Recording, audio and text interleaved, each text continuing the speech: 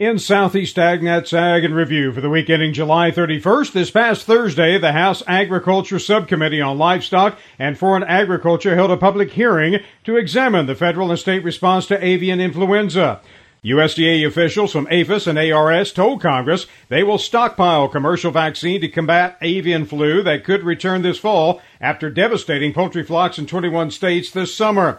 APHIS Deputy Administrator for Veterinary Services, Dr. John Clifford, said research continues on a high-path avian flu vaccine, but commercial vaccine will be stockpiled for a possible fall outbreak. We will have vaccine availability in our stockpile for the migration period.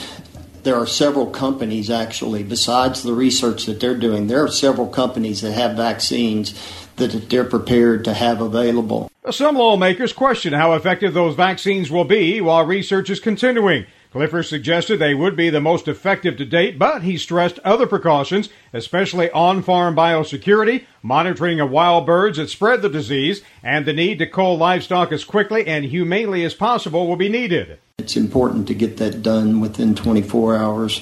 If we don't, and we continue to have more birds dying from the virus, then there's more virus in the environment and more spread.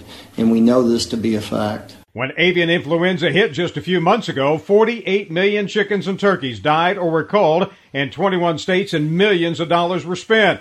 Clifford said APHIS is hiring hundreds more health technicians and veterinarians, but it may not be enough. It is a limiting factor. In other words, how many people we can get trained and ready by the fall.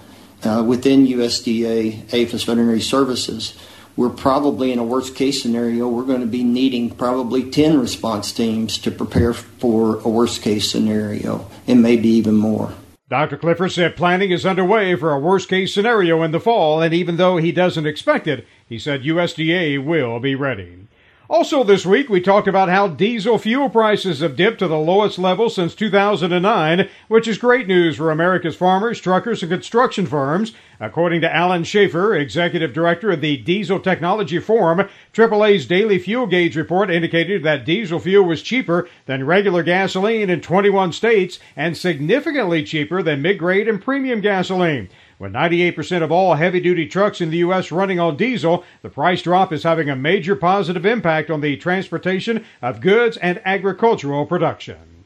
Well, it's been another one of those years where some fields have seen decent rains while others haven't, and according to Tyron Spearman, some dryland crops are really being affected by the hot, dry weather. In the southeast, conditions continue to deteriorate across portions of Alabama, Georgia, and South Carolina, the weatherman says, where excessive heat and the lack of rainfall dried soils and reduced stream flows. According to the National Centers for Environmental Information climatological rankings, the contiguous U.S. average temperature for June was the second hottest in the observations record since 1895. Dryland peanuts and cotton are suffering under the continuous high heat, and temperatures have gotten to 107 degrees Fahrenheit heat indexes last week.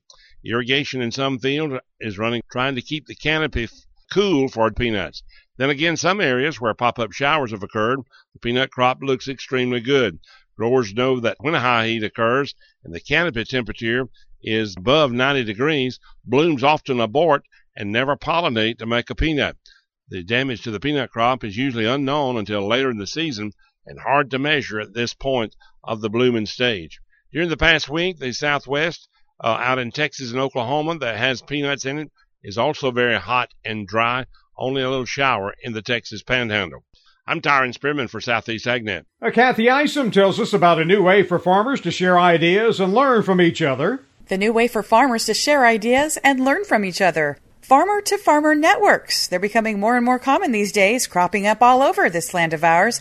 It's an informal way of putting local producers together to share ideas, common interest, and education. Maud Powell of Oregon State University Extension says some structure is needed in the form of at least one person spearheading the organization. Someone that's making sure to communicate with people, that's setting up, that's scheduling events, that's making sure people are punctual, that events start and end on time. That type of thing, I think, is important to keep people coming back. Powell says these networks work well with any type of farmer, large or small in size, as long as there's a common interest, say by region or commodity. Communication can be done through emails, listservs, or social media, or even better, if time allows, face-to-face interaction through gatherings, whether formal meetings or just visiting a member's farm to learn how they do things. I'm Kathy Isom, Southeast AgNet. And to wrap up this week's podcast, Everett Grinder talks about the Southwest insect threat that's widespread. It isn't just southwestern farmers who are troubled with crop-destroying insects, but it appears that region is faced with an invasion.